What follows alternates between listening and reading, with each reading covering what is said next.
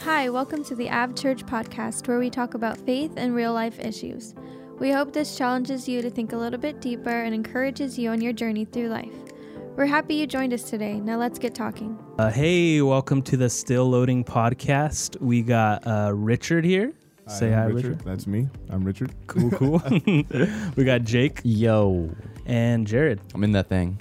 Cool. Awesome. Are ya? Best intro. What a great intro. And my name is Dylan Del Campo. And today we're going to be talking about something that needs to be talked about because there's so many people just in our nation. There's so much division. There's so many things going on about race and about that conversation. And I think what better time to talk about it than now, right? We don't want to shy away from this. And we think it's just something important to be talked about. Cool? Mm-hmm. Can I add something to that? Yeah, of course. Dude. No, I just think it's cool because I feel like a lot of churches and a lot of the Christian community has actually like stepped into this. Yeah. I feel like not a lot of people have shied away like maybe normally would happen. Like I feel like it's being addressed and it's good. Yeah. You know? Agreed. That's a good thing. No, That's all. No, I think that's super important too. And so one of the first things I sent some notes and everything, and this is just going to be a free flowing conversation, but we just want to define the term racism, and we want to define what that means, what that looks like, and what it looks like in our culture today. Yeah. Right? Yeah. I mean, Yep. Richard, we had a good conversation about this. Yeah, I was going to say, did you want me to... go into that. And then So- when you make sure you're speaking. Yeah, okay, my bad. There you go. Yeah, you know, the rapper should know how to use a microphone. So just so people who don't know me, I'm a middle school teacher. I have a master's degree in English, though, so I'm a middle school teacher by choice. You know. But every year, actually every semester I make a point of talking to my students about racism before we go deeper into the subject because else my class won't make sense. So the definitions I give them are these things. And I always ask, what is racism? And they'll say, well, it's when somebody calls you a name based on your race. If they call me the N-word, if they call me, a wetback or a beaner or something like that, that's racism. And I also get some kids where it's like, when... some police brutality, that's racism. And then I tell them okay, that's not racism.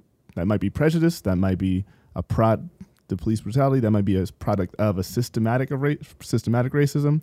But racism by its definition is using a government or an entity or a people group using their power to put down a race or to elevate their own race. Mm-hmm. So again, racism, by that definition, is using race to take away or give power to another race, or again from a different race. So we have to have that definition, or else, that's how we conflate things of, oh, I'm not racist. Yeah, you're probably not. You don't have power. You're not, unless you're hiring people specifically for their race or firing people specifically for their race. Yeah, you're probably not a racist. You might be prejudiced. You might have biases, but by definition, no, you're not racist. And I think a lot of people just throw around that term, right? Yeah, without really knowing what it's about. And what you said is so perfect because I think a lot of times we give the guy in the corner who has no platform basically and is saying these things that nobody's listening to really, and it's like, oh, he's a racist and he's doing, it's like, that dude has no power over my life and over most people's lives, maybe in his household over his dog or I don't know, but he has a prejudice, right? He has a bias towards certain peoples based on appearance, and I think something that is important to know, I know a lot of people will be like, oh, you know what, people don't, nowadays it doesn't matter about skin color, like we're all colorblind, and and that's a great sentiment, I guess but like the Bible says, it's like man judges by outward appearance, right? Man judges man by their appearance. And so it's evident we've had these issues. It's not like a new issue. It's a thing in different cultures, different countries. It looks different in different countries, right, than it does here, but it's everywhere. I was gonna say it really stems from like the first of us, where we were like, we're tribal beings, right? We were all in tribes, and it's this tribe was identified by like, this is what they looked like, you know, this is what they looked like, this is what they looked like. And so, yeah, I mean, it's not no surprise, and you're right. It's a good idea. The idea that we don't see color is great. But that's not true. And I also don't think that's helpful, you know?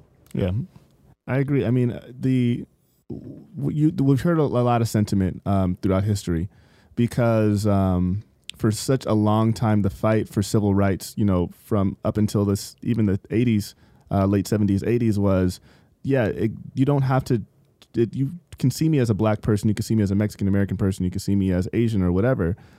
Just treat me as you would a white person. And that's what, you know, America finally got to in the 90s. And then we realized as things keep happening and as issues keep going on, as, you know, disenfranchisement and oppression and things like that, it's not just good enough to treat me like a white person. It's no, see me for all of my culture and celebrate my culture, but don't put me down for my culture being different. And that's the difference. We don't want color blindness as a society. We can't have that. America is not a racially homogenous country. We're not like most other countries, really. We have to acknowledge that we are a salad bowl, not a soup. We're not blending in together. I agree. We're literally, I see the lettuce, I see the onion. I don't eat salad. I don't know what's in onion. Maybe some croutons. Croutons, yeah. Parmesan. Right. We see all this, but we all have croutons. But we have to acknowledge that we are all still a part of this country together. And we all make up this salad together, but we are separate. And that's okay as long as we are in it together.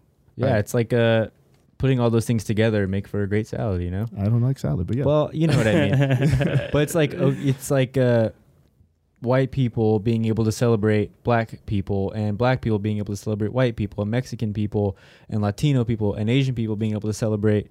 Like, it's everybody coming together and being okay, right? It's not, don't treat me like a white person. I never really thought of it like that. And in theory, that's what should happen. I had this conversation before with one of my buddies just about 2 weeks ago, before all of this happened. He was jokingly saying that, country's such a lot of like a Norway, Denmark, very, very racially homogenous. He said like, they're way better than the United States. I was like, no. Like, the beauty in the United States is our differences. That's what's great. It's like everyone's the same over there. If you were to go over there, they'll treat you differently because you're from the United States and you're not 6'3" with blonde hair and blue eyes. Like, they're all the same. It's like, we're so different. That's what's great. The hard part is, at least in present day, I don't believe many people want to celebrate each other's differences. I feel at times it's very like, I don't know, almost xenophobic. I feel like people are like, yeah, I love being, for me, for example, I wouldn't say I'm very in touch with my Hispanic heritage or anything like that, which is not a big deal. It doesn't offend me. It's not that important. I love my mixed heritage from my mom and dad, but some people are so into their Hispanic or Latin American heritage, that's all they're about. So like, if, for example, if they were to go to like their white friend's house, they're like, white people are so weird. They do this and that. And I hate that. I hate when we go, black people are so weird. Asian people are so weird. They all take their shoes off at the front door. It's like, why do we have to make that a big deal? Like, just recognize, hey, I love my culture, my heritage for what it is. But then other people, they do things differently, and that's cool too. But I feel like at times we like to separate ourselves. I think other people, we've grown so accustomed to other people going, Mexican people do things this way that we're almost like, no, well, I'm Mexican, I do it this way. We try to segregate ourselves at times. And I see that amongst people who are Hispanic and white and Asian and black in all cultures. And it's, quite frankly, it's kind of sad. I hate people kind of going back to things like, I do this because I'm Mexican. It's like, no, you do that because you're you. I do things because I'm Jared. I don't do things because I'm half white, half Mexican. You know? No, yeah. Makes sense. And this kind of, even like that sentiment, like, I do this because I'm Mexican or I'm Latino. That bothers me. Going into that, a lot of people could say that and like probably have good intentions behind it. But to me, as a Christ follower, we were just talking about it right before. It's like, no, I do things because I follow Jesus. That's like ultimately where my identity lies, and part of my culture and part of who I am and what we do, like culture is important. It's important not to negate it, but when you start finding your identity in what you are on this earth, man, there's so much more out there, and God wants so much more for us than just to put ourselves in this box. There's an eternity with him, and that we're looking forward to, right? And we want to have a good life here, but there's so much more than just Dylan the Latino, who happened to be born in Corona, Yeah. No, I think that's a perfect way of putting it.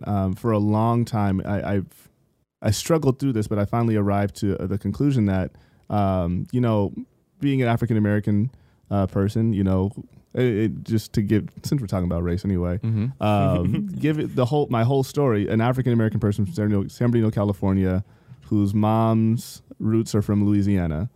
My dad was adopted by black people, but from all that we know from his records is that he was an Afro-Latino person, but raised by black people, and they just told him he was black his whole life, and it wasn't until he got older.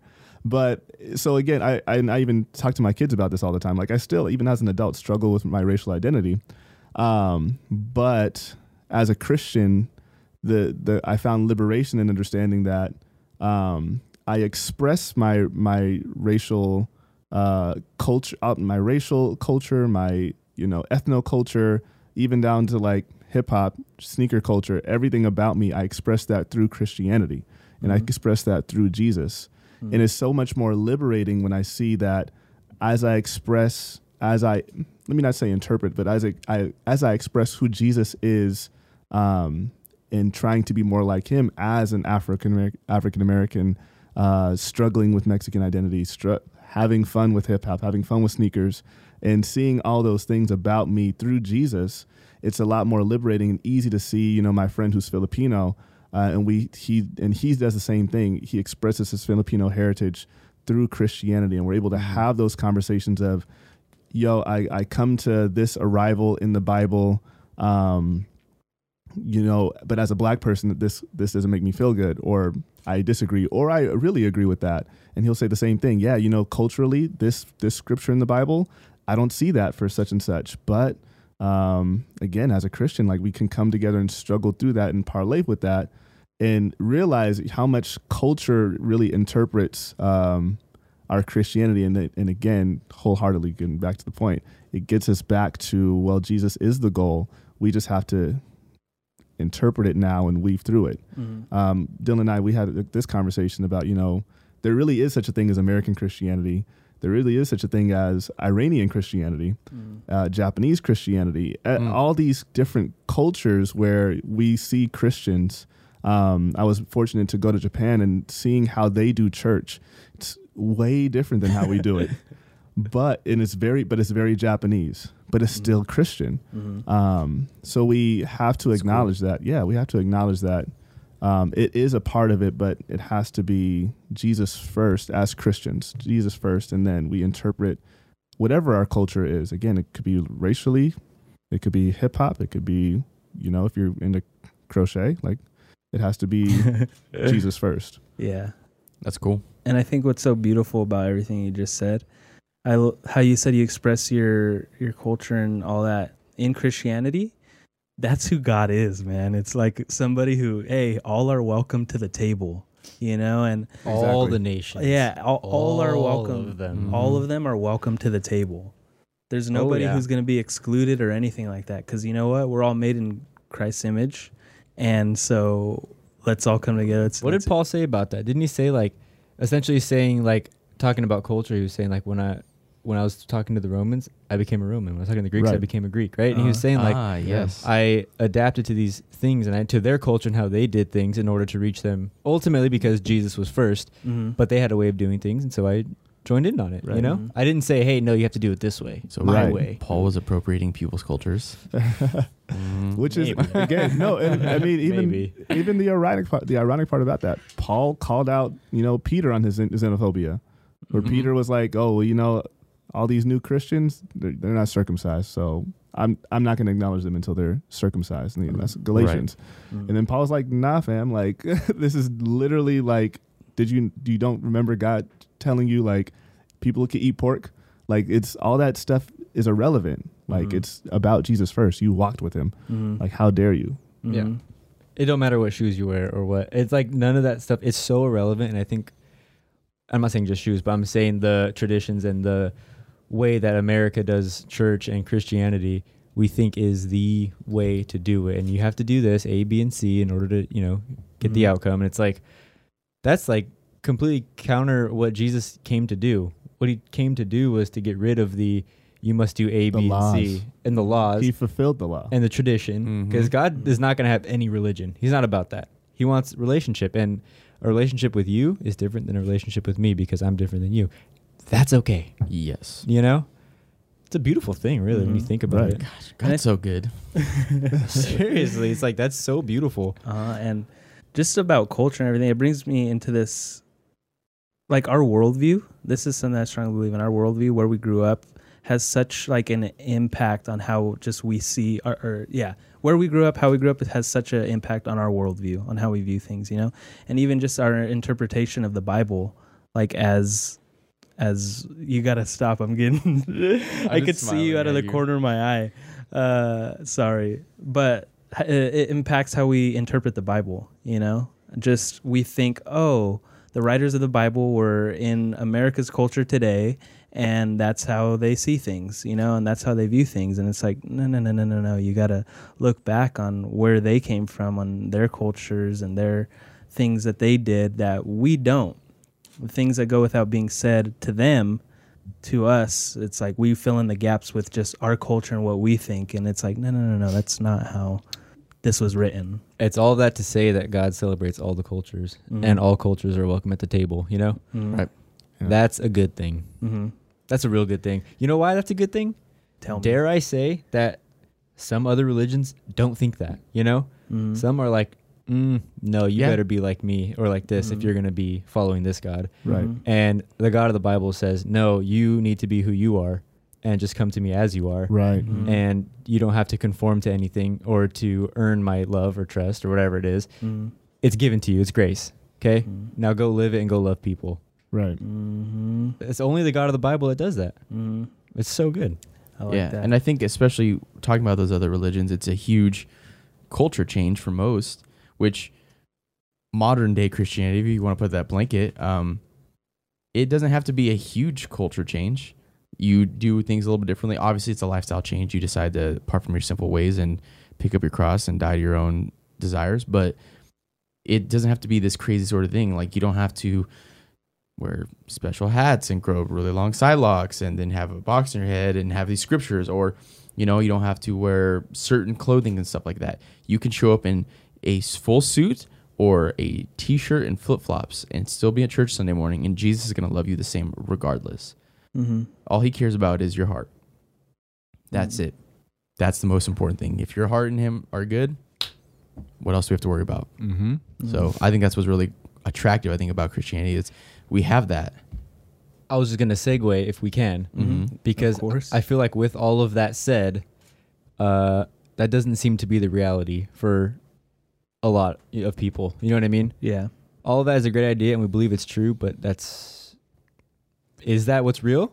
Well, the thing that sucks about that is not only on this race issue, but on multiple issues, there's so much division just within like the Christian culture, and who we are here. Like one simple one is just like tattoos, alcohol, all these things where you got people on major different sides, and then you have a people group looking in, and we claim to supposedly it's like, man, we're all together, we love everybody, one another, but it's like, oh, we don't believe in tattoos over here, and they do, and they're wrong, And so we're not always the best representatives, to say the least. Well, then that's where denominations come in. Yeah. It's like, well, we all believe kind of the same thing, but you guys take this part, we don't take that part. You take this part, we don't. It's like, oh.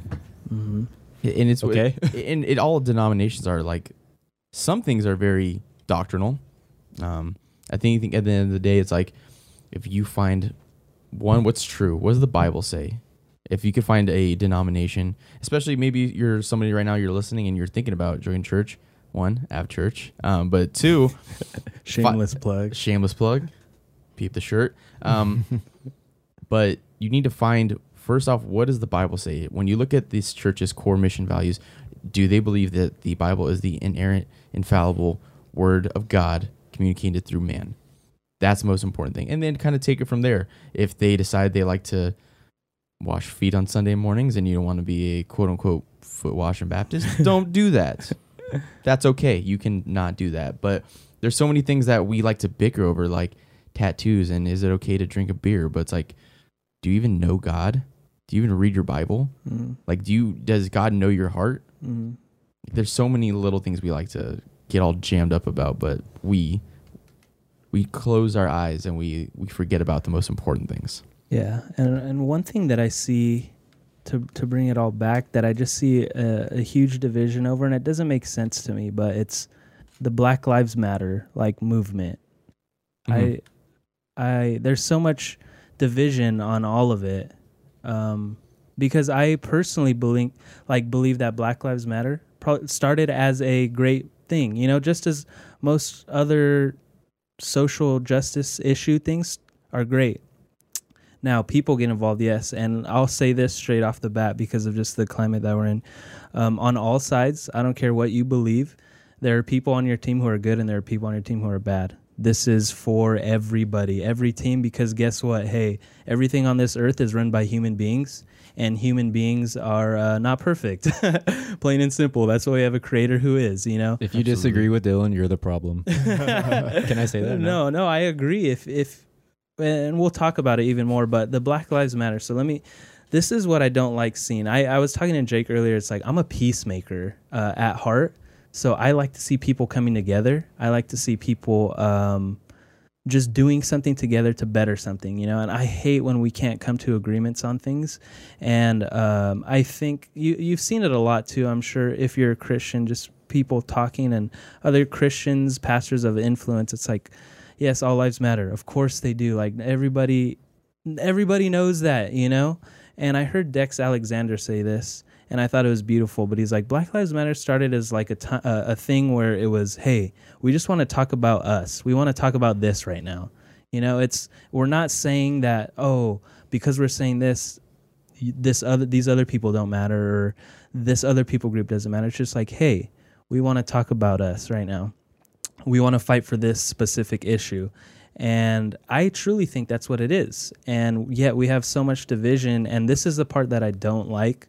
Because you'll see people, even people who I'm around, are like, when you say Black Lives Matter, you're saying nobody else's matter. And I'm just like, all lives should matter. It's like, yes, they do. Like, what are you even talking about, And here's the thing, because there's people who try to come with the logic of everything. And when people are hurting, sometimes just trying to be straight up or anything with people, that doesn't work. When I've been in hurt situations, I didn't need somebody to tell me like, you messed up because you did this, and this.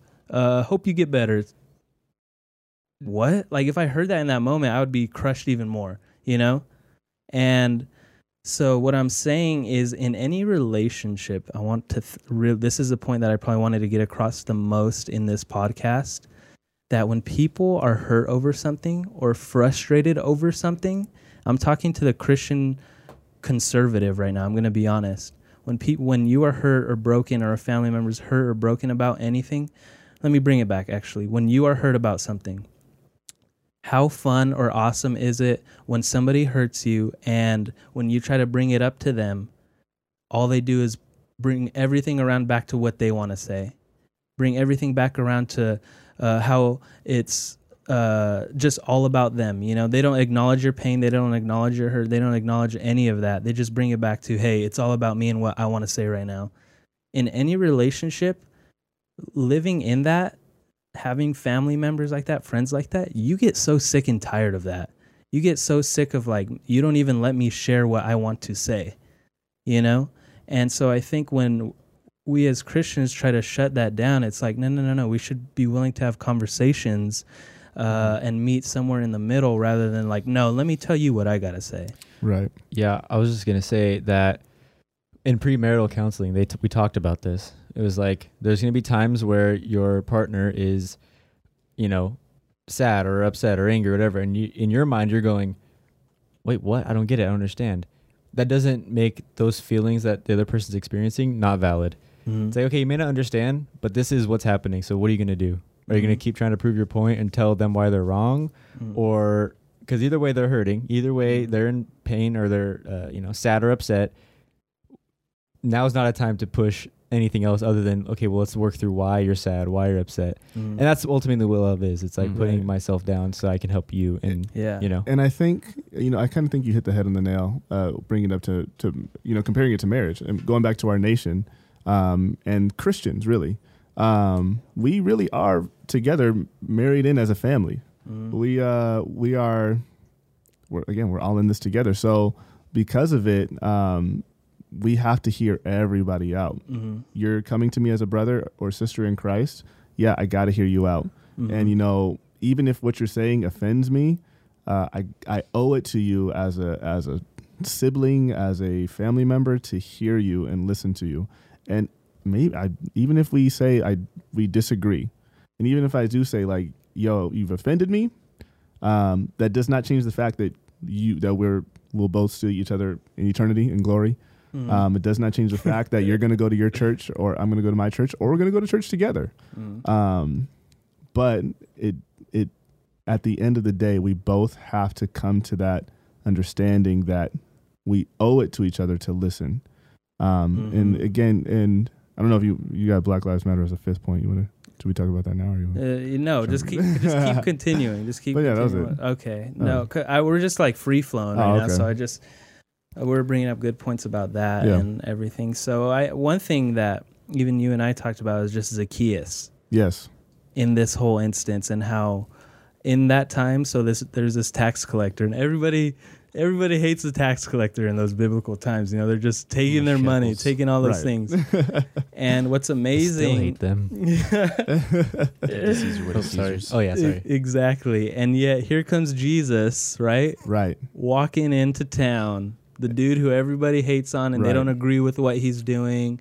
They don't agree with what he wants to get done. And still says, yeah, Zacchaeus, I'm going to your house to eat. Yeah. Like that again, that's an offensive thing. Jesus, and I've been thinking about this, all week and in wake of the riots and protests and, hearing quotes get thrown around. This is one of my favorite small interpretations of the Bible, or just things that we have to acknowledge. The Jews who were following Jesus, there was a portion of them, I don't know how big or small it was, but they were expecting Jesus to be a revolutionary. He's going to liberate the Jews. Like politically, right? A political revolutionary. This is who they are expecting Jesus, the Christ, as. And so when you see, this revolutionary that you've already seen do miracles, we already know this is the Son of God, or we have an idea that this is the Son of God. And then he says he's going to eat at a tax collector's house. What? Yeah. Yo, like, I would be conspiracy theorist back then. Like, is he getting paid off by the government? They would write him off. Yeah. They'd be like, "What? How dare you do that?" Which is what happened. Eat in that guy's house? You're not for me. Right. You're not for me. Which again is what happened. And I'm sure we can. That could be a whole different topic another day. But we could really go down and pinpoint, how many instances it takes for the Jews to say, yeah, give us Barabbas instead of Jesus. And I think that's definitely one of them. And so just this idea, because this is something I want us to get across too, is if you're not with me, you're against me mentality, I think doesn't solve anything. It doesn't at all. And there's Daryl Davis. I don't know if you guys know who Daryl Davis is, but so he is a black man, and during a time when the KKK was a more prevalent thing, he called him up, or he had his secretary call up an imperial wizard, right, which is a national leader. They called them wizards? Yes. Grand, yeah. Yeah, then they have like, Like Grand the Dragon. KKK, they call them Yeah. wizards. Yeah. Yeah. I mean, they have hats. You're a wizard. Can you Harry. imagine trying to be so like intimidating and yet you're called a wizard? Called the Imperial Wizard. Sorry. Okay. Sorry. How many mage tokens does he have? Yeah. Oh, sorry. I'm Yeah. Go ahead. he has a secretary because he's writing a book, and he gets there, he opens the door, and he's with his bodyguard, and immediately he's like shaken because the secretary didn't tell the Imperial Wizard that Daryl Davis was black. And so he opens the door and he's like, whoa, what the heck's happening? But he comes in, shakes hands, sits down for an interview. You know, that alone is amazing. That is crazy. And so he's talking, and Daryl Davis says, like, we disagree on things, we agree on some things.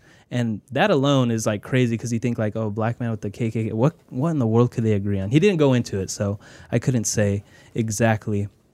But over time, this ice bucket that the secretary got kind of melts that had sodas in it, right? And it drops. And because it's such a tense environment, they hear that and boom, immediately guards are up and they're about to like go to blows. And he's trying to think, do I jump over and get this Imperial Wizard? Do I try to wreck him? His bodyguard's here with a gun. Like, what do I do? And then they all like at the same time realized what had happened with the ice and the sodas. And they just started laughing. And the point that he makes with that is fear is from the unknown, you know, and when we let that unknown sit, it turns into hate, you know, and then when that hate sits, it turns into destruction. And so when we have people, I think we're really afraid of conversations of the unknown, of people who have different viewpoints than us because it's unknown. It's something that we haven't dived into, you know, and over time, something that happens in their relationship is they become best friends. It's insane.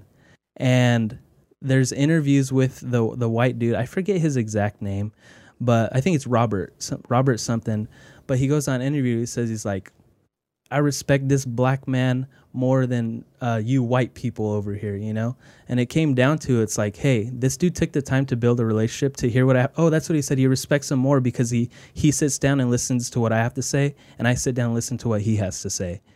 And over time, they just respect each other. And I think breaking down the barriers of just like the unknown and disagreement is so important in just building the relationship. And what happens at the end of that is that he denounces the KKK and he leaves it.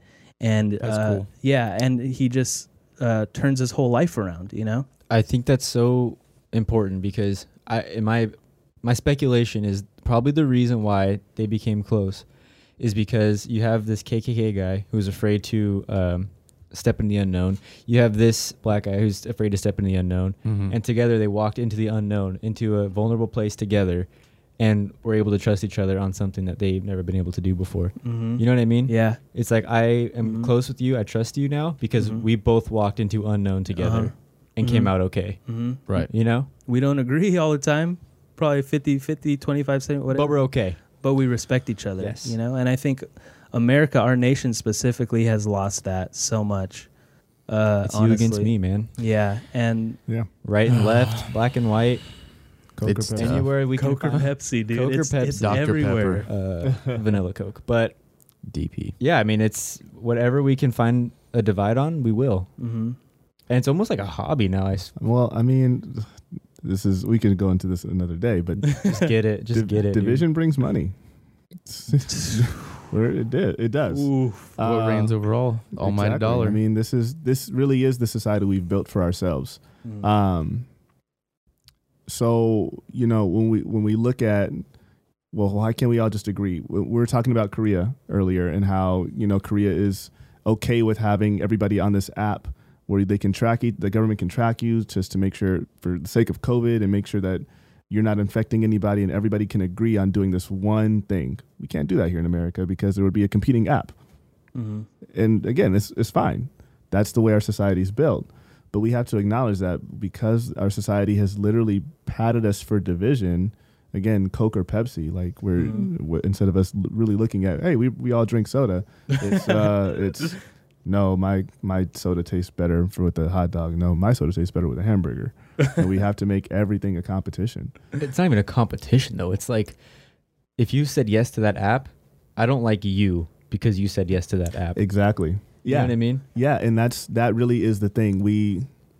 I think you were touching on it. You said the word vulnerability when we talking about the black guy and the KKK member. We don't allow ourselves to get to a place of vulnerability of saying, okay, well, why did you vote for that policy? Instead of, and we make everything a moral battleground. When you know, as much as we want to say we're a Christian nation, we can't, as a nation, we can't do that anymore. We can't say and advocate everything based on a moral high ground because, like we said earlier, we can't even disagree. We can't even agree as Christians whether or not tattoos are okay. Right. So who are we to tell this nation, yeah, we're fighting for the soul of America, but again, am I allowed to worship in your church in Texas because of the way my hair is? Is Dylan allowed to preach in your pulpit in Louisiana because of his tattoos? This is the same country. And you know what's funny? Dang, dude. It's just even going back to the whole like Coke or Pepsi. It's like, I don't like you because you use that app or you drink this drink. It's like we take those minute things and it becomes part of our identity. And that's why we get so offended by it. Right. Because we take that on too. Yes. And that, yeah, absolutely. you're right. And that goes kind of back to what we were saying earlier. Like, you know, I love sneakers. I'm a sneakerhead, like, to the death. But there was definitely a point in my life where like, whenever Adidas, like, one's up Nike, I'm like, oh, so yeah, mad. Heck it. No, I love it. I was there when Kanye announced that he was doing a deal with Adidas, and I was like, oh, this is great. But then, you know, we made that so much a part of our identity that like I was not buying Nikes I refused to buy Nikes for almost like 10 years. And then maybe like a month ago, like I looked at my shoes. Again, I'm a sneakerhead. I have a lot of shoes, and I was like, wow, I have a lot of Nikes. Like, and I have no Yeezys. Like, when did this happen? How did this happen? But again, we make that so much a part of we make it so much a part of our identity. Like, where I almost was like taken aback, and I'm like, wow, like I'm not who I thought I was. Mm-hmm. Jared really wants everyone to know that he has a pair of Yeezys. No, you weren't going to say it, some. but I'll just say it for you. I do have some, and I love them. But I need to get another to pair. your point, yes. If there's even like it's like Apple versus Android. Yeah. Like, I will never buy Apple. Apple is of God, though. No, I know. I'm just kidding. I'm just kidding. Yeah, Jesus used an iPhone. I think we're saying all this to prove the point that we will find a way to divide on everything. Yeah. Yes. But it's and so yet still hard. scream that we have the truth. But the thing is, it's so hard. It's like, okay, let's bring it back. Let's get real. We're making that divide because some things do matter so much. So the reason why people are protesting so angry, or even like we're talking about BLM, it all started there because it's like, hey, I am a black man. My identity, who I am, as an African American male in the United States is important to me. So that's my identity. So if you do something that offends my identity, I'm gonna get pissed off.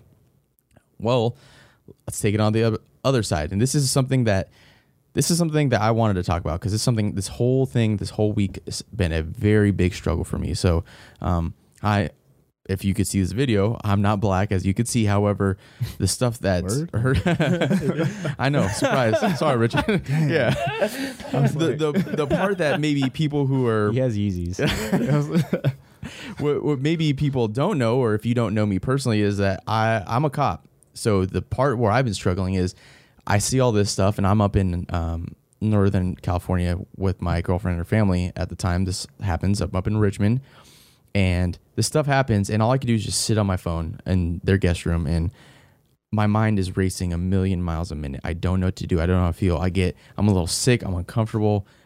I don't know how to feel because I see this, and the first thing I think is, this is going to be terrible.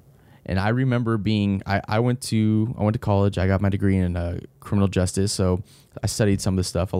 So when people are throwing around buzzwords like, systemic racism, this and that, I took a lot of stuff. Even when you had mentioned gangs earlier, or I took a class on gangs, minorities in crime, all this stuff that I had learned and then also experienced on the job. I'm like, this is so much. This is so much from all this different stuff going on. So I had the hardest time struggling because, one, I saw the video. It was terrible.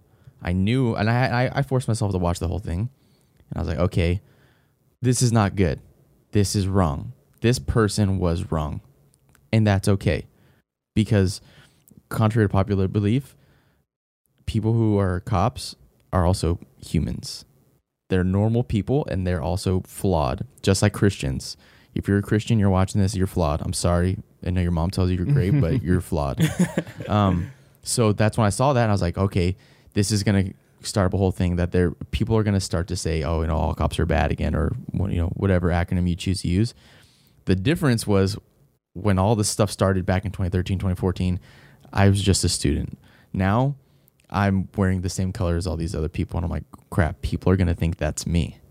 And I was like scared. And I was not scared because I was just afraid for my life. I truly, I don't think I'm tough, but I believe Jesus got my hand. I'm in his hands, but I'm like, controlling. How do you, if I could just put the words in your mouth? Yes, go ahead. How you're afraid because your identity is now being defined by an outside force. Exactly. Yeah. And it's tough because I've always told people there are people in my profession where they're a cop. That's who they are. That's it. There's nothing else to them. Me, I always tell people it's part of who I am. I love my job. I have fun. I help people. That's why I got into it. But I'm also Jared. I also like watching anime and I like Yeezys. I like to work out. There's so many other things. I like to do church with my friends and talk about Jesus. There's so many more aspects of who I am other than what I do 4 or 5 days a week. So when I saw this, it made me sad. It made me sad for people who are going to think that everybody doing what I do is racist. Everybody, cops kill black people, etc. It made me sad because I love people so much that I immediately, for one of the first times in my life, was so empathetic. I felt the whole weight of the United States on my shoulders, and I just started crying. Like, it was the toughest thing for me. 4 days later, I've kind of brought everything back, but this was tough. Yeah. This was tough, especially I grew up in a private school, but then I also grew up in a multicultural church where I had white, Hispanic, black, and Asian people. So it was tough. This whole thing was really hard. And I think just what we're talking about risking being offended and risking offending others, and just finding that relationship and respect for each other, even when you do have an indifference in beliefs, right? I think it's so important because I have a friendship with Jared, right? Because I know who Jared is. When I hear people say oh, all cops suck, all cops are terrible, I can immediately point back to Jared and be like, no, they don't. That's not an emotional thought either. That's no, I know who this guy is. So you're wrong. Clearly incorrect. You're wrong, inaccurate. And so when it's dangerous to make absolute statements like that because nobody wants those absolutes pointed back to them in anything. It's in the same, I was going to say in the same vein of the riots. Mm-hmm. It's that doesn't speak for all the, black people and people that are trying to actually make a difference. And, that doesn't speak for everybody. There's a lot of peaceful people out there. Mm-hmm. So it'd be stupid to say that Black Lives Matter is destroying cities. Yeah. It's no. Mm-hmm. You have some, I almost said a bad word. You have some crappy individuals who are destroying cities, and they should be judged individually. And that cop should be judged individually. And all that were involved in that should be judged individually. Absolutely. You know what I mean? And it's not fair to put you into all cops are bad, into you into all black people are violent and are criminals. You know what I mean? It's so silly. Right. But again, this goes back to what we were just saying earlier. That's where we as a society, we as Christians need to step up, because we really are a diverse family. We are the salad bowl that this nation needs. I love that. That's so good. But we're the salad bar, bro. Right? And we have allowed for far too long, the nation to define the pockets that represent us, to define our, myself, I'm black, we've allowed society to say, well, this is what a black male looks like, a black male, hair like this, wearing necklaces like this, dressed like whatever. This is what he must be. And instead of us stepping up and saying, no, and even to show that this is not what this is, I think to your point earlier, like this is why it's important that churches are stepping up and speaking out when, you know, atrocity happens. And it doesn't have to be murder. It could be when, why do we not have enough iPads or computers even at the school, the inner city school that has no money? The church should be filling that in. You know, these Mexican American businesses. Well, if we as a society, it doesn't matter how we feel about immigration or whatever, they're here now, they have a business now. Why don't we as a church support them if they're because of COVID and they've lost business? Why don't we support them? They're paying the taxes. Let's support them. That's us. That's our job as a church. Okay, if our cops feel this pressure, why are we not paying for their therapy and counseling, or having them come to counseling here with us versus, you know, going to outside public sources? No, it's because churches are for Sundays. Oh shoot! What? Wait, That's it. My Sorry. bad. You didn't know I'm that? sorry. I thought. Yeah, dude. I thought. My bad. I messed up. Isn't that crazy that, and all of us, you say that and all of us go, yeah, obviously, yeah, we should be. But we don't. right? But it's so true. That is, the role of a church has been taken from a staple in your community to right. Good worship. I don't want to say entertainment, but to good worship. It's extracurricular. It's just like, it's like the cherry on top. Like that's what you do to the end of your week, you know? Exactly. I should start my week. And by saying I go to Yeah, a dude. church, my friend and I, he was actually he's still a preacher. But we had this conversation where, you know, in America, the church was the backbone. This was the moral compass. This is where everybody came to agree on politics. This is where everybody came to agree on, you know, what was going on in the community and how this neighborhood is and how that neighborhood is. And, you know, in pockets of San Bernardino, there's still churches that are like that. A politician will come to, you know, one of three black churches and say, hey, I'm running for this. These are the policies. But as a nation, we've gotten away from that. Who to say that was the better decision? But I think we can see how much America has lost the faith in us as a, you know, pivotal. I don't know the word, but as a point in society, we've lost that as a staple. as a staple. Yeah. I want to ask a very controversial question. Go for it. Don't hate me, guys. Okay. I want to know. I don't like, and I want you to explain to me, because I'm being genuine, by the way. That's fine. When they say, "Oh, this is a black church," Yes. this is yes. you know what I mean? I wholeheartedly now this is. I will explain. I think I had to give background. Just so you know, there's no Yes. wrong answers with No, me. there's I'm genuinely asking you. I don't give wrong answers. No, I'm kidding. Hey, Got him. Just to explain myself, I'm also a musician. I'm a church musician. I've literally been playing since I was in the 7th grade. I grew up playing in a black church, my home church, and then in college, I was working for like 3 churches, actually 4 churches, and then New Beginnings picked me up. Nice. Yep. And Recruited him? Yep, recruited me. Literally like an NBA draft. And then and then my first career out of college, I was the very first African-American person on the pastoral staff in a church in Central Valley in its 150-year history. Dang. I remember that. It cracking. sucks. Now, all that to say this, and with that church and spiritual journey that I've been on, I used to hate saying like, wow, like how at my black church, how come we do songs that are different? Like we're doing Kirk Franklin and Ty Tribbett, but then when I go to, you know, this church, they're doing Hillsong and Passion. Like I want to do those songs in my black church. And when I did those songs, they were like, no, don't do that. And then like I was like, well, can I do some gospel songs here? It's like, nah, it's not gonna work. So for a while, I was like, wow, like Christians are really divided. Like this is the problem with America. This is the problem with race and blah, blah, blah. And then it hit me just like what I said earlier. I believe it's necessary that I don't want to say separate, but there should be the black church. There should be the Asian church or a Korean church. There should be, you know, a multicultural church but we should all be able to go to each other's churches. Because I was explaining this to a friend. He was like, well, how come black people don't talk about police brutality any other time? Or how come they don't talk about fixing their communities? And I was like, we do. We talk about it every Sunday.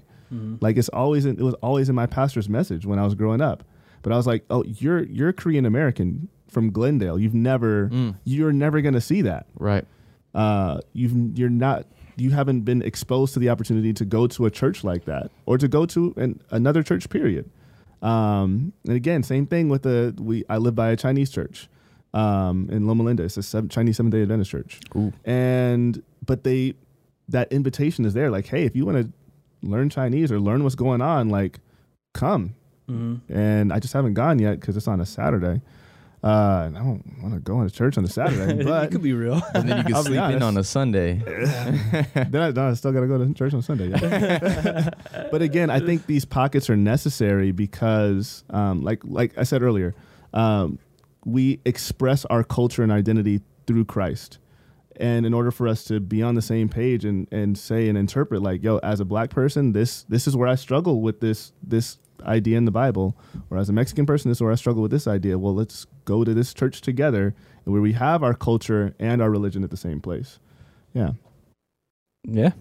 Well said. Thank you. Mm-hmm. Yeah. No, I like that. I think it's really good. Because my first church I grew up in was a bilingual church, so they did some services in English and some in Spanish. And me growing up, I don't speak Spanish, but I just remember sitting there. But I love the music. They got down. They played great music. So I was like, oh, this is so dope. Like, and I think that's what's kind of great. So you're saying we should have the black church, we should have the Korean churches.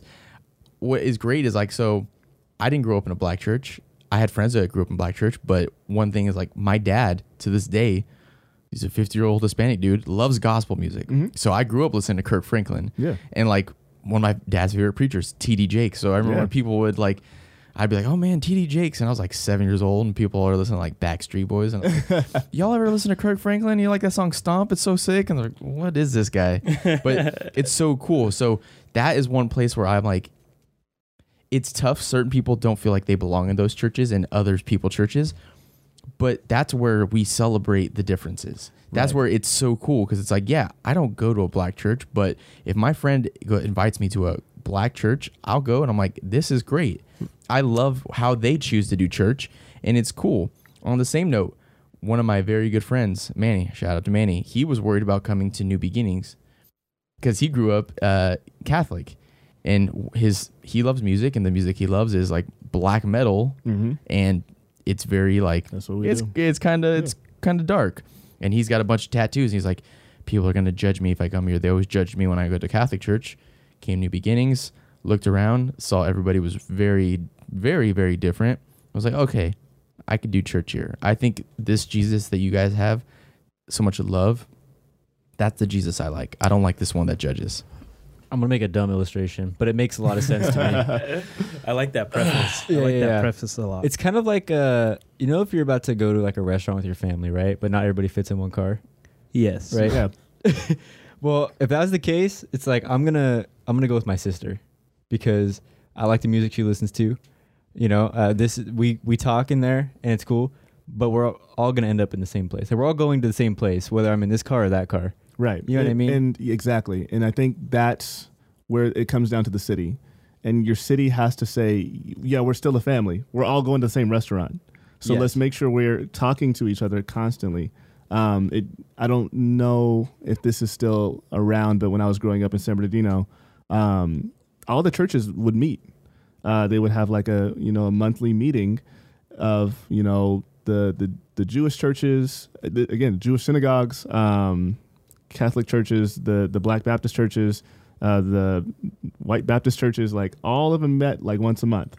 And even as that was going on, once a week, the African American churches were having meetings. And it wasn't and that was solely to focus on, hey, these are things that's going on in the African American community that we got to work on as the pastors, as the leaders of the flock of the city.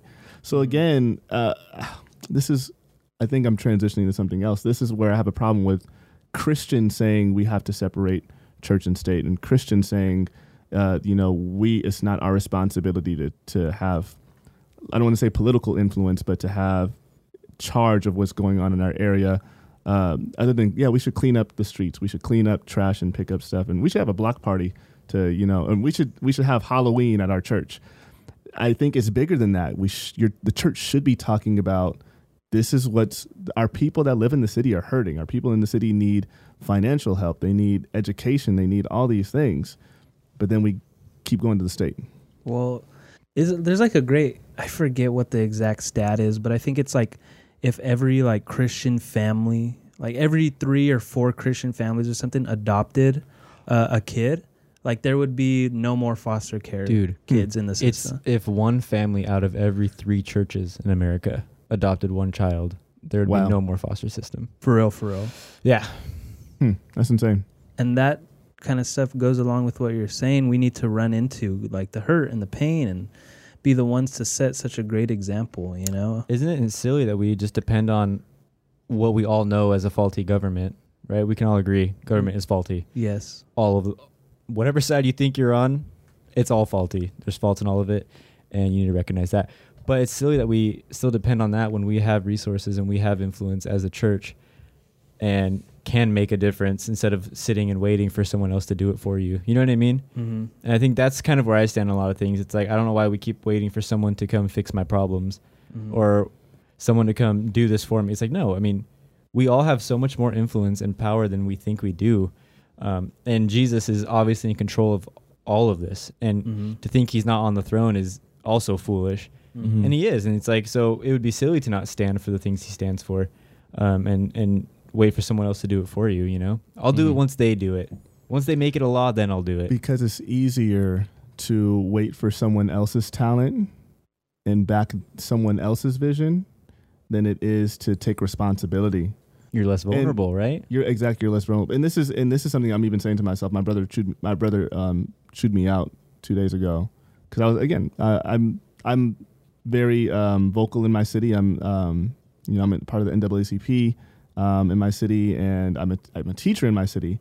And but the protest, I was like, yeah, they need to be doing it. Like, this is they need to figure it out. And again, even down to church, well, the churches need to be figuring it out. And then my brother, in so few words, said, yeah, you're here though. If you're seeing that, you can't criticize, you can't talk about anybody else if you're not doing it yourself. And again, like, even though that was convicting for me, I thought about like how many other people as well, even just in my friend group, where it's like, yo, like, yeah, we can't talk about, and I mean, hey, you two, we can't talk about Norco problems if what's Av doing. And you guys have done a lot. But there's always more. There's always more. Always more. Yeah. It just goes back to in our backyards and reaching people ultimately. You know what I think about sometimes? Like pillows. No. The fluffiness. Oh, dude. Okay, hold on. I want to lose my thought. So easily just ready to go. Because I had one about a pillow, like that was relevant to right now. But no, I was thinking about, like, I obviously am not obviously, but I'm against abortion. I think all of us are. If not, that's for a different time. But I think it's interesting how many people want to fight for abortion and fight to the death for abortion. This is wrong. This is wrong. This is wrong. And then don't want to like adopt or foster kids, And it's like, oh, the solution is no, they could put them up for adoption. Well, not me. Like, I'm not going to do it, but somebody will do it. And it's like, don't talk about something you're not going to be about. You know what I mean? And I learned that, I think, from my parents who, they've adopted 3 kids, and it's like, they've talked about it and they are about it. And that's the only way to actually get something done is to do it. And I think in the same thing with all of this, it's like the only way to do this, to find this, I don't even know what the word is, like inclusion or I don't know the exact word, but I think it is the responsibility of the church, and the church being a people, not a corporation. It's a people, a place, a building we go to once a week. Yeah. Right. It's a responsibility of the church to, I think, begin this. Yeah, and even to bring it back a little bit too, so Philando Castile was a black man who was killed by a police officer. In Minneapolis, right? As well. Was it Minneapolis? I believe so. I don't remember the exact city.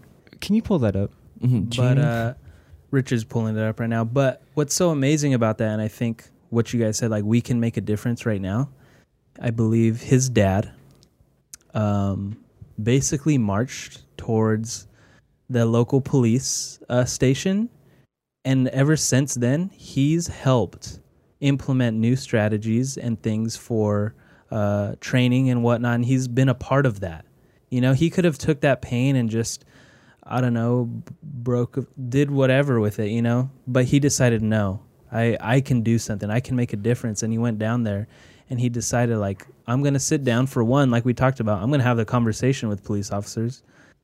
And two, like, let's move forward together. How can I help make a difference? Right. You know? And I think in these situations like this, like you said, we have to go down to our courthouses, police station, whatever. And if we're really, really invested into something, figure out how we can make a difference. You know what I mean? One thing, just in general, is, and I saw this, and this, do whatever you want with this, but is to vote, you know? Figure out who your judges are, who your local mayor is, who is on the board of supervisors in your county, and voting for, like, who's overseeing your district and making those votes and figuring all that out. Because if you're not doing any of that, right. It used to, just to go back, Philando Castile, he was shot and killed in St. Anthony, which is near St. Paul. So same state as George Floyd. Mm-hmm. But yeah, back to your point, like, yeah, this is, I don't know when it happened, but I feel like us as a society, we stopped normalizing going to the town hall meetings of, like, whatever your city was. And I remember, like, even as a kid, like, my dad would drag me to, like, every town hall meeting. Like, I was 8 years old.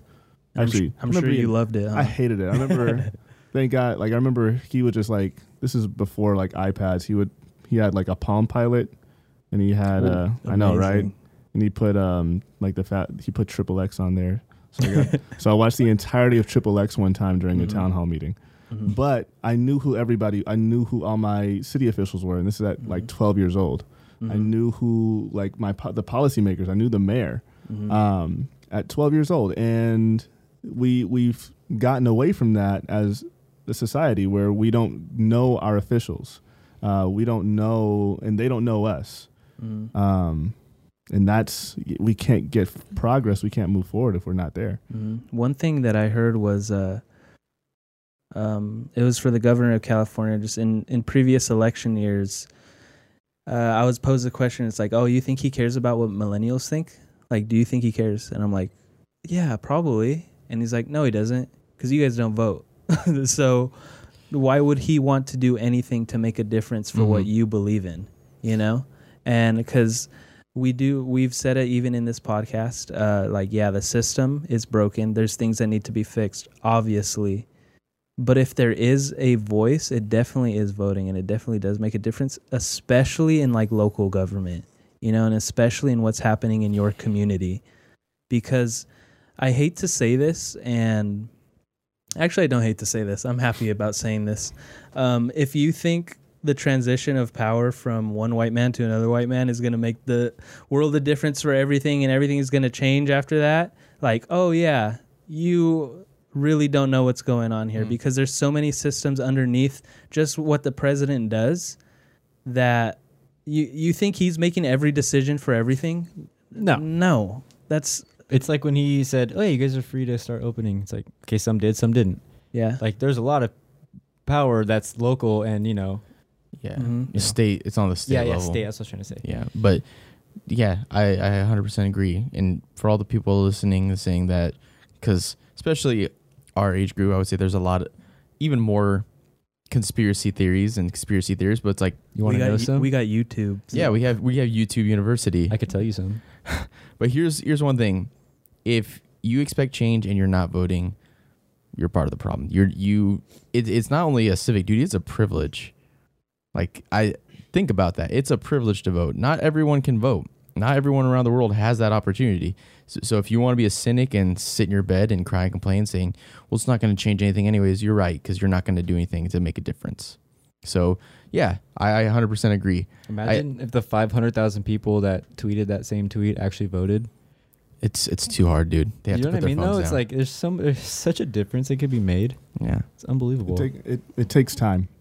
And I think, and again, this is, don't just think this is me, like, telling everybody else, like, I'm so perfect. I'm not. Like, I know it takes time, and again, I'm a lifetime member of NAACP. Mhm. They've given me some scholarship money, when I was a kid. How are you? Nice. I went to an NAACP meeting on Zoom 2 weeks ago. I missed the last one because I was at church rehearsal, and that's okay. Before then, the last time I went to NAACP meeting was before my son was born. That was 2016. Mm-hmm. And again, I know all those people, and I work and interact with all those people. I've even done events on behalf of NAACP in my area, but I wasn't at the meetings. I've gone to one town hall meeting since I moved back to Southern California in my city.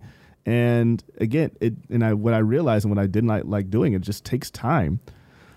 But that time has to get put in because people don't know you care until you put time in. Mm-hmm. Again, you can't. That's good. You have to put in time, just like with voting. You have to know who you're voting for locally, Mm-hmm. and they're there. They're walking around. They're talking. Be at those places. Make your voice known. Literally, you can make your voice known. We have so much power as millennials, and we can amplify our voices the way other generations couldn't. Mm-hmm.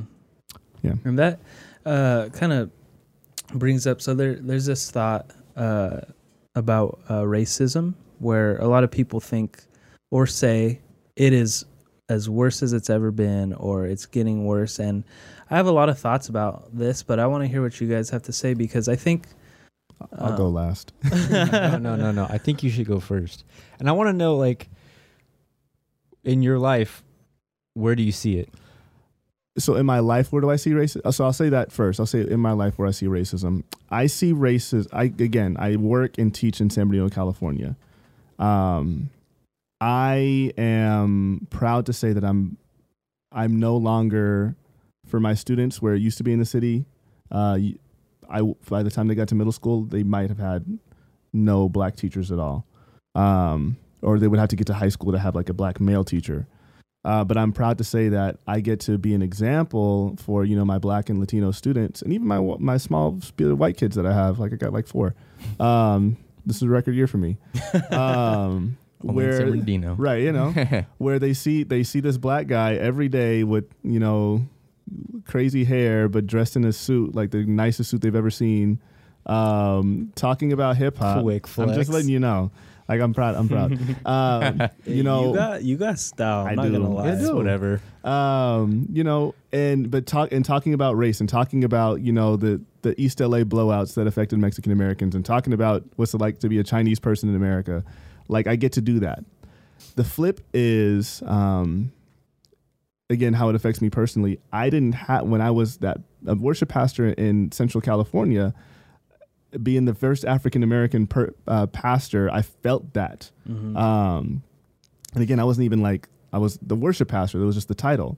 But I felt that every day. And I felt that the most when it was 2015 and the North Carolina took down the Confederate flag from the Capitol, and I made a public Facebook post, and I compared the Confederate flag to the Nazi flag, which I still will make that comparison to this day, and I got so much flack and so much heat from that, even from one of my own worship leaders who paid for Planning Center, and was like, how dare you? We both have roots in Louisiana. How dare you see that? And it's because we both have roots in Louisiana. How do you not make that juncture? Right. But going back to Dylan's question, is racism the worst it's ever been in history? I'm going to say no. I think racism is, again, racism being the acknowledgement that a race is using power to put down another race or races, or to elevate a race. I think we are amplifying how much is still happening. And I was telling somebody this the other day, the riots, I'm not going to say I'm okay with, because I'm not okay with anything of I'm not okay with disorganization. But I do celebrate, and I find comfort. I try to find comfort in knowing that as people are making these Dr. King quotes and saying Dr. King never rioted and did that, and it's well, yeah, because they would have gotten killed. This is way different. They had to protest peacefully, and they still got beat up. They still got dogs sent on them. They literally, one of the biggest events of that movement was Bloody Sunday, when it was a Sunday morning and they did a march and they released Release hounds. released dogs on them. Like, again, if Martin Luther King rioted, it would have been a murder. We were talking about Tulsa and how, you know, the Oklahoma literally bombed their own city and had sent in, you know, waves of just pillaging that city of African Americans, or that area of African Americans. So like, it's hard for me to say that racism is the worst it's been. I think, again, it's just definitely more amplified, but it's amazing and beautiful to me that we can now people can really voice their outrage in a way that let me not say there aren't consequences, but the consequences are now even being in checked. And even talking about, I mean, you could talk more about this. I had no idea what a rubber bullet looked like until Twitter started, you know, posting it this week. And I was like, yo, what? Can we, is there, What? That's wild. I don't know I don't know if I want my tax dollars to pay for rubber bullets. I'll be honest. Those things are crazy. But yeah, that's all I got to say. Yeah, because I think one thing that I think of is when people say it's getting worse, it's the worst it's ever been. In my opinion, I think people are kind of just throwing shade or almost spitting on the graves of people like MLK, who really fought for stuff like that in a time where it was extremely hostile, you know? And then also to go along with that, a lot of people are quoting MLK with the hate can't drive out hate, light or darkness cannot drive out darkness, you know, and peaceful and all that. But Martin Luther King also said that riots are the sound of a voice that like goes unheard. So people, you know, they're misusing quotes and whatnot. But anyways, I just say all context. That. Yeah, they take just that one quote and it's like, that's everything that MLK stood for, right, in a nutshell right there. It's like, he stood for a lot of different things. But anyways, yeah, so when people say that, in my head, I think like, man, you're just doing a disgrace almost to like those people who were around back then who fought for a lot of the rights that people get now, you know? Yeah. And that's wrong. And I don't like when I hear people say it's the worst it's ever been, because I honestly do think everything is like way better and still getting better, you know, as a human people. Here's one thing we need to understand. We're never going to get it 100% right. And never, ever. And I heard a pastor say this too, and he said like racism will always be a thing. You know, any kind of tool of the enemy, any kind of vehicle used for any division or anything will always be a thing. Because look, as Christians, we know that there is a real devil and a real God, you know? And anything the devil can do to drive a wedge and to cause division and chaos, he is going to do, you know? Mm-hmm. But that doesn't mean that we shouldn't always strive for peace and strive for bringing people together and move forward, you know? Yeah, I do know. And I think I'm going to tell you what bothers me about all of this. And I'm going to be very honest. Go for it. What bothers me is one, the media, who, in my opinion, are inaccurately reporting a lot of things. And what really bothers me is the media benefiting from this. Mm-hmm. I think that, to me, is so dark. And it's like almost like, let's use some anger and oppression to our benefit and for our gain. And that really bothers me. And again, it's one of those things where it's like, I don't know what to do about that. I mean, what can one do about it? But it just seems so dark and so evil. And so I bring that up because you brought up how the enemy will do whatever he can to divide and to, you know, and to think that, like, again, I said on the last episode of like, this is such a calculated thing by the enemy. You know what I mean? Yeah. And it's so deep and big that it couldn't come from man. And that's what I see happening right now is like all of this divide does not seem natural into what any of us are used to in our generation, you know? It's dark. It's darker than usual, in my opinion, on all fronts, not just the Why did I say sorry? I don't know. Canadian. For those for those listening, Jared like just hit himself with his mic. And I Anyways. apologized. Yeah. I just hit it with my. No, I was just my saying watch. that I get really upset that the media is trying to benefit off of it. You know? Yeah. Were you gonna say something? If you want to go into a point, because No, just to like go into that for people who think that no, the media is like telling us the truth, the media is like for us or anything. Think about this. I have not seen one thing about coronavirus, which was supposedly the it's gone. disease to end the human race. it's getting real. At least that's what it seemed like the TV was saying, but I haven't seen one thing about it now. I saw someone say this, and there's very like satirical, and it was like they showed a picture of the protest in Boston, and it was like, this is a church meeting in Boston, and he's like, oh, just kidding, it's a protest, but if you want to have church, just call it a protest, and you don't have to wear a mask. And I was like, that's dark. That is. I was like, Yeah. but if it was church were to do that, I mean, that's punishable now, you know? Mhm. And so it's just all that to say, it's like, dude, there's so much inconsistency in all of it that if you're still following the media for what it is and taking it for what it is, I hate to tell you this, I love you, but you are being fooled. Right. But I love you. And if you want consistency, I'm sorry. If you want consistency, this is where we will always bring it back to the Bible and bring it back to Jesus, to where when your media starts switching up, when that governor or that politician gets in office that you thought you would not be able to live with, guess what? The Bible stays the same. God stays the same. And Preach. that's where we need to be as a Mhm. people, you know? Yeah. That's right. I would say go back to the question that Dylan posed. Prejudice and discrimination still is here. It's still here. Do I think systemic racism is the worst it's ever been? No. I think we don't have Jim Crow laws. I think there's so many freedoms that people of color now have, speaking as a person of color, but I don't think it's as bad as it's ever been. Do I think, like I said, is there still prejudice? Yeah. Whether or not you believe it or not, whoever's watching or whoever's listening, you have a prejudice against certain people. A lot of this is subconscious or unconsciously. It's there. And it's kind of built in. And even culturally, even certain cultures are kind of like that. Even certain words used towards other people of other cultures. It's ingrained into part of our society at times.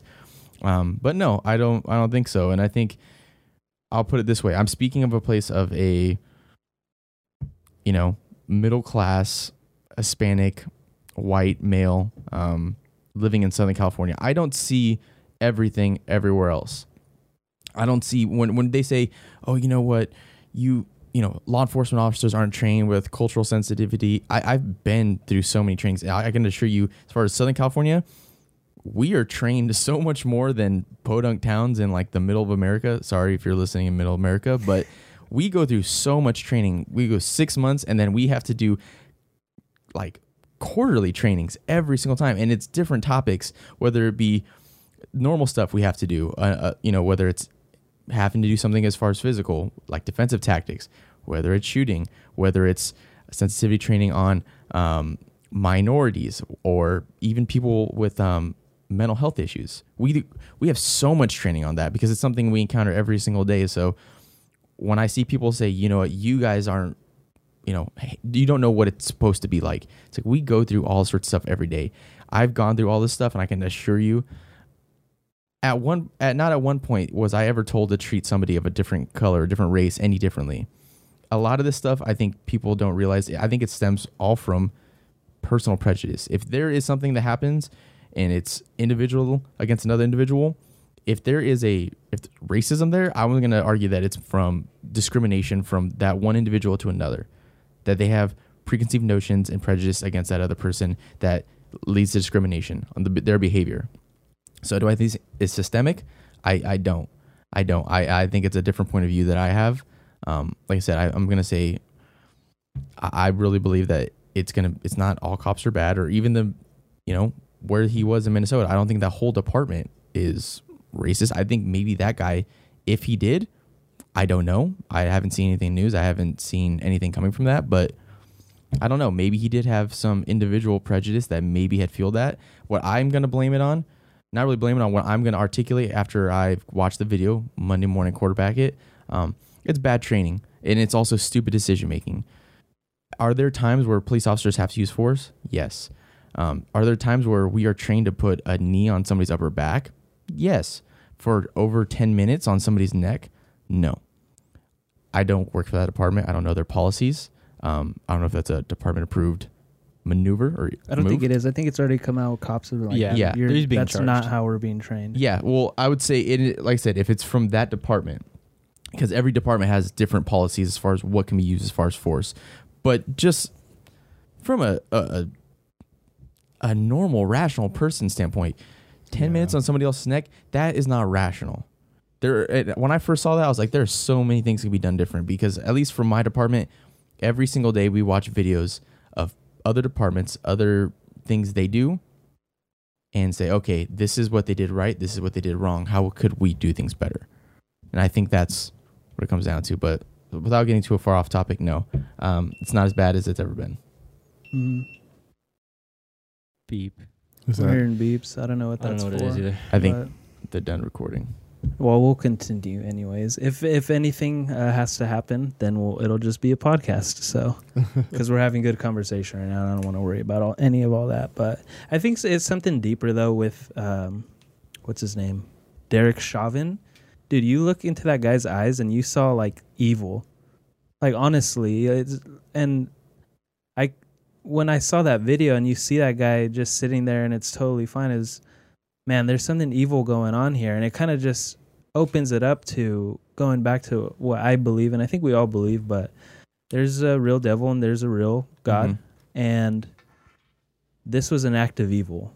This was an act of, like, anybody who has, I'm not going to say that, anybody with a brain would see that what he did was terrible. Absolutely awful, you know? There's no denying that. And so I just hope that we can see that just in everything we talked about too, there's a spiritual side to all of these things, Right. you know? right. Because ultimately we're going to have 60, 70, 80 years on here, you know? And of course we're going to try to, on this earth, we're going to try to make everything the best we can, but there's an eternity for us afterwards, you know?